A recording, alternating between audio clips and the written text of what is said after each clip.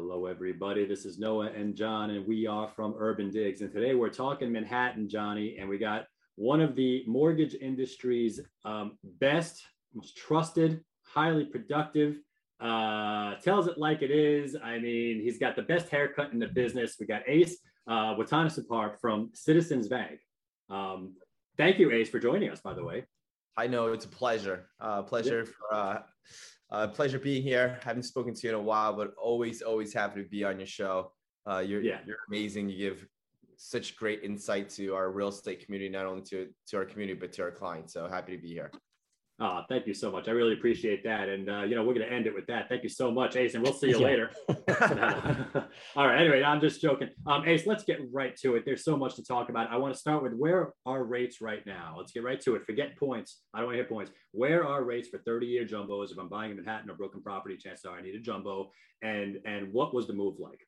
Yeah, so rates right now, as you know, rates have increased quite rapidly the last 3 months. We're looking at a 30-year fixed rate at around 6.25, maybe low 6% range.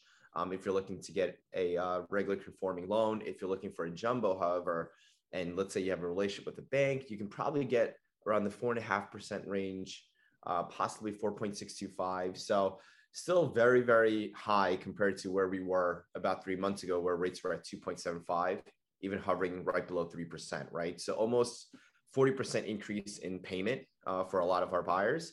And in July, coming up in the next week or so, the Federal Reserve, they have another meeting. They're planning on raising rates by another 75 basis points, already probably baked in. And again, the reason for that, for our listeners that are listening to this, it's because they have to control inflation, right? Inflation is right around 7%. The target rate for the government is 2%. So as you can see, inflation is at an all-time high. And one of the things that you're seeing with that is gas prices, cars, watches, things that were usually a depreciating asset has gone up tremendously. But you're seeing that slowly come down. So I do think that we'll have it under control by the latter part of this year. But what's going to happen now is you're going to see a lot of contracts now. Not really, I've seen a couple of fallouts already, Noah, in terms of buyers having not buyer's remorse, but second guessing their purchase price, right? And I think right now, we talked about it a little bit earlier in the show, Noah, we're going to see probably in the next 6 months, right? Because the sellers don't really understand the marketplace that they're in until probably 6 months later, once they see their inventory staying on the market for a little bit longer. There's going to be some tremendous deals out there. And that's what I'm telling my clients. If you're on the fence for the last 3 months, because home prices have appreciated 11, 12% every single year, and inventory was so low that was really, really affecting home prices, this is your opportunity, right? It's not the opportunity to say, oh my goodness, the market is crashing or correcting, I don't want to come in. Well, you've been on the sidelines for the last 3 years. This is your time now to really shine and go in and really just give an offer, because you never know what the seller is experiencing, right? They may be in a situation where they need to sell, and right now is the best time to negotiate with sellers, knowing that rates are at an all-time high. So look, in totality, rates we were seeing at 16, 17% 40 years ago in the 1980s, right? 1984. And you saw a similar sort of correction with inflation. So history always repeats itself. I do think, however, that rates by next year, once we have inflation under control, with all things, the government tends to create a stimulus package where they bought mortgage-backed securities for trillions and trillions of dollars, kept the rates low, they kept it way too long, and now they're increasing rates way too fast. So what's going to happen? Once they have inflation under control, they're going to drop rates back down in the latter part of next year to probably the low 5% range. We're at the 6.5. So this year, towards the holidays, this is the best time for the real estate community to really educate their sellers and say, look, if you're a seller, you definitely want to price your homes correctly, but you also, you may not always have to lower your price. You could actually offer your buyers a buy down option, right? So let's just take a $2 million price point, for example. Instead of lowering it by 200,000, which most people are doing now, you're seeing 2 million go down to 1.8, 1.85.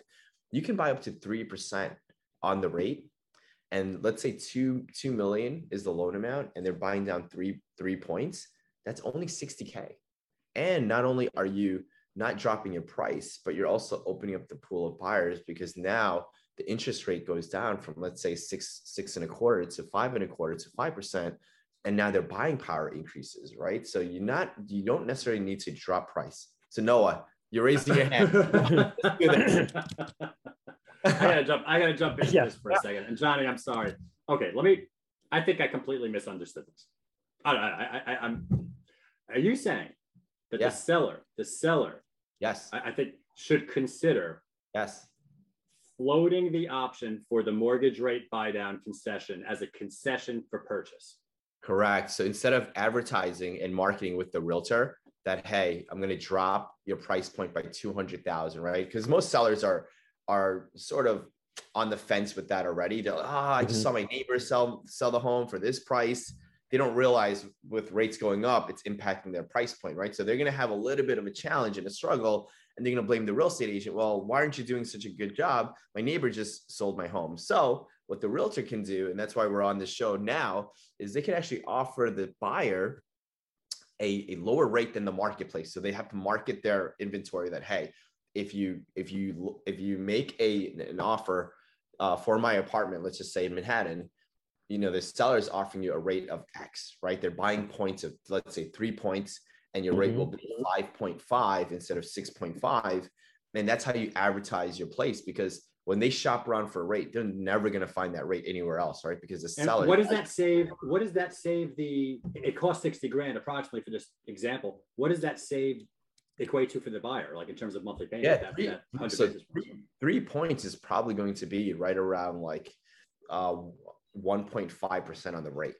So as that loan amount gets higher and higher, that 1.5% on rate is tremendous, right? So you're literally talking about a 6.25 rate to a high 4s. That's a big difference on 1.5%. I didn't think the creativity part of this process started yet, but I guess I was wrong. So Johnny. No, it's a really interesting idea, and I'm curious how many.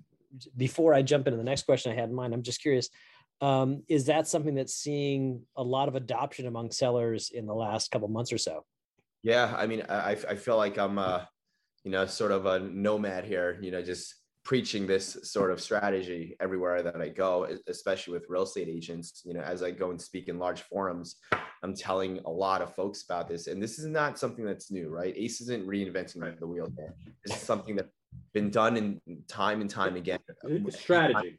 Anytime rates are high, it's a strategy, right? And it's one of those strategies where, if you think about it, it's really smart. Number one, the sellers don't really need to drop price point as much, but they still need to give some sort of concession, right?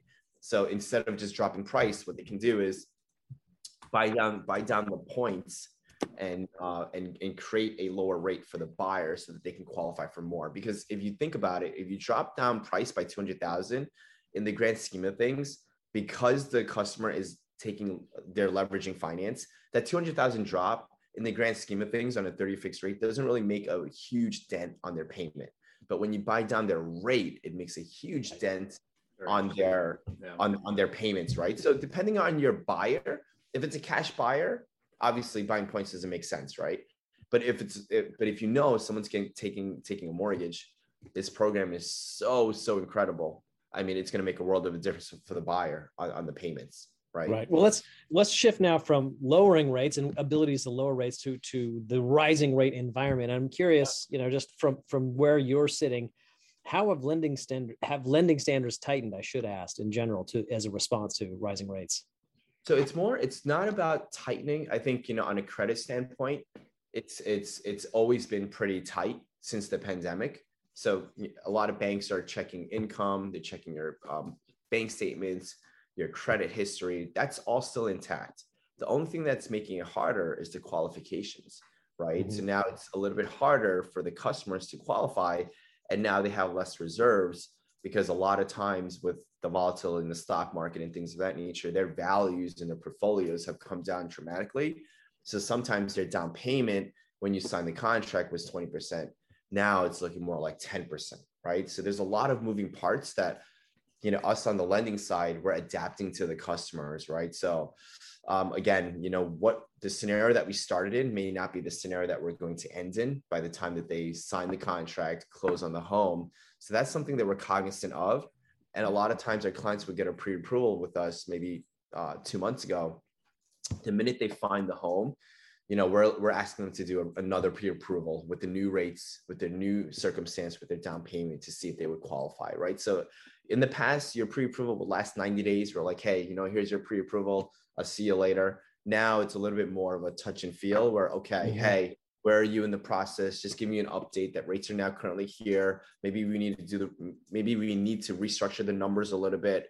So we're probably a little bit closer to the client more than usual, right? Because there's a lot of moving parts here. So, hey Ace, I'm gonna ask you a couple of quick questions before I go into my just to get a quick answer from you.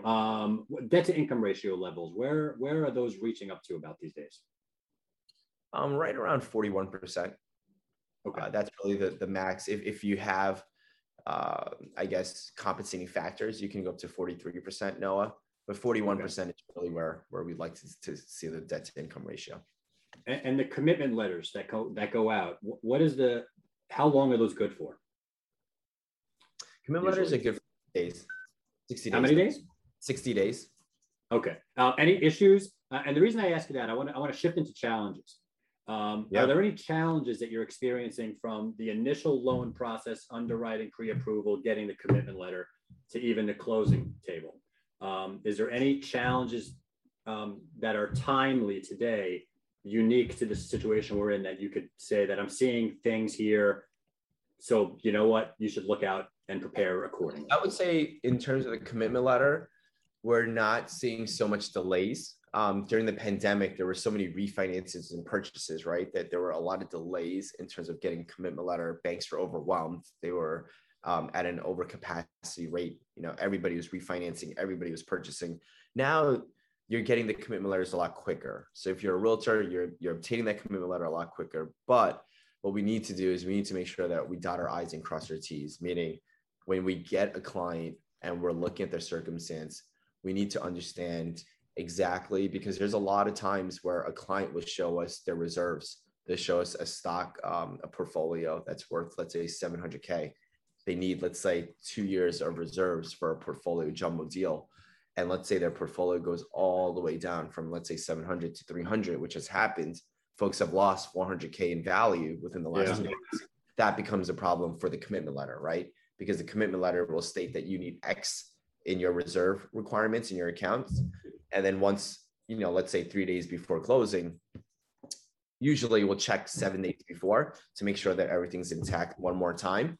That can pop up. So that's really something that, our loan officers and the bankers need to really just make sure that all of the conditions that we submit, all the paperwork that we submit, that we're getting the most recent paperwork as well. And I know it's a little cumbersome for our clients, but it's something that we need to level set up front and say, hey, look, Mr. XYZ client, although we're collecting XYZ in the beginning, we may need to get an updated version sometime towards the end of the transaction, right? So just be ready, be cognizant that we're going to need that, and then go through the process, right? Go through the mentality of what the underwriter is looking for.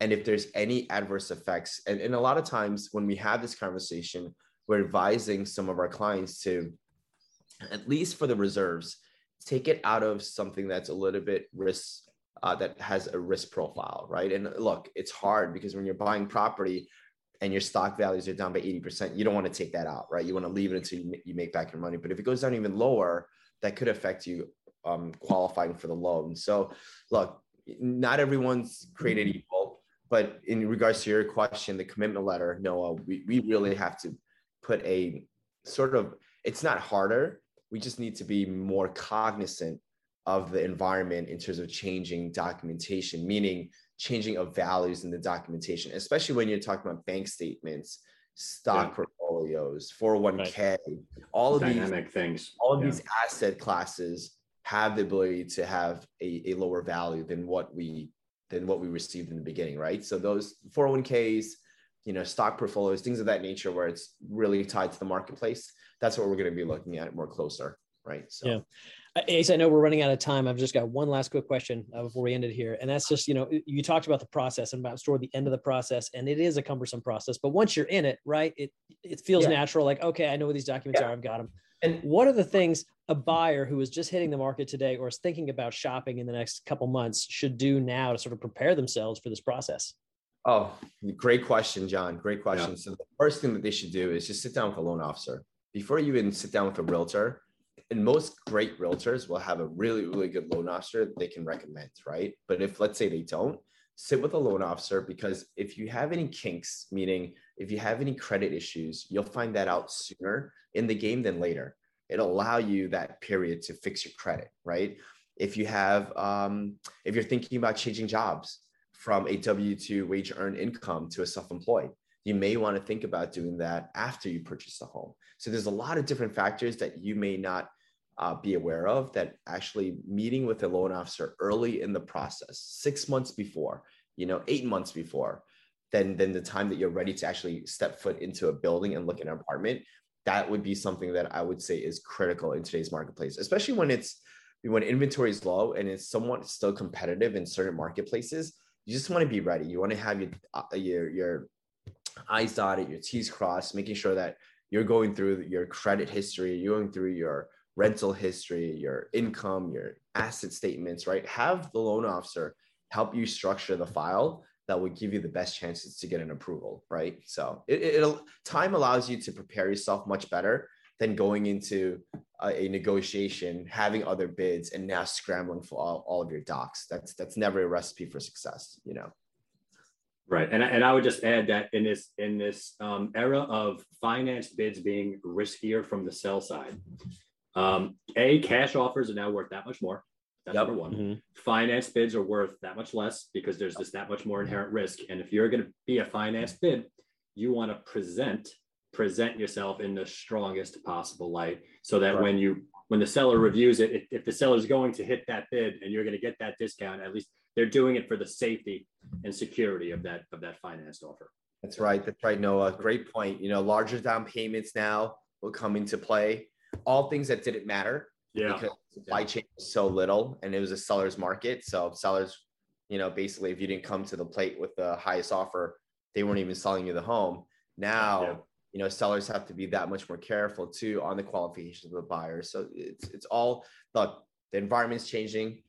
We just all have to adapt to the environment. And I love what you're doing here, Noah, right? Educating our real estate community, making sure that they know what's going on with rates and things of that nature and how they can actually educate their clients is key. That's what it's all about. Thank you so much. We love what you're doing as well. It's all about education. Ace Mutanesapart from Vice President over at Citizens Bank. Thank you so much for taking the time out today and going over some of these things, some interesting tidbits. That is John Walkup. I am Noah Rosenblatt. We're both from Urban Digs. This has been Talking Manhattan, and we'll catch you next time.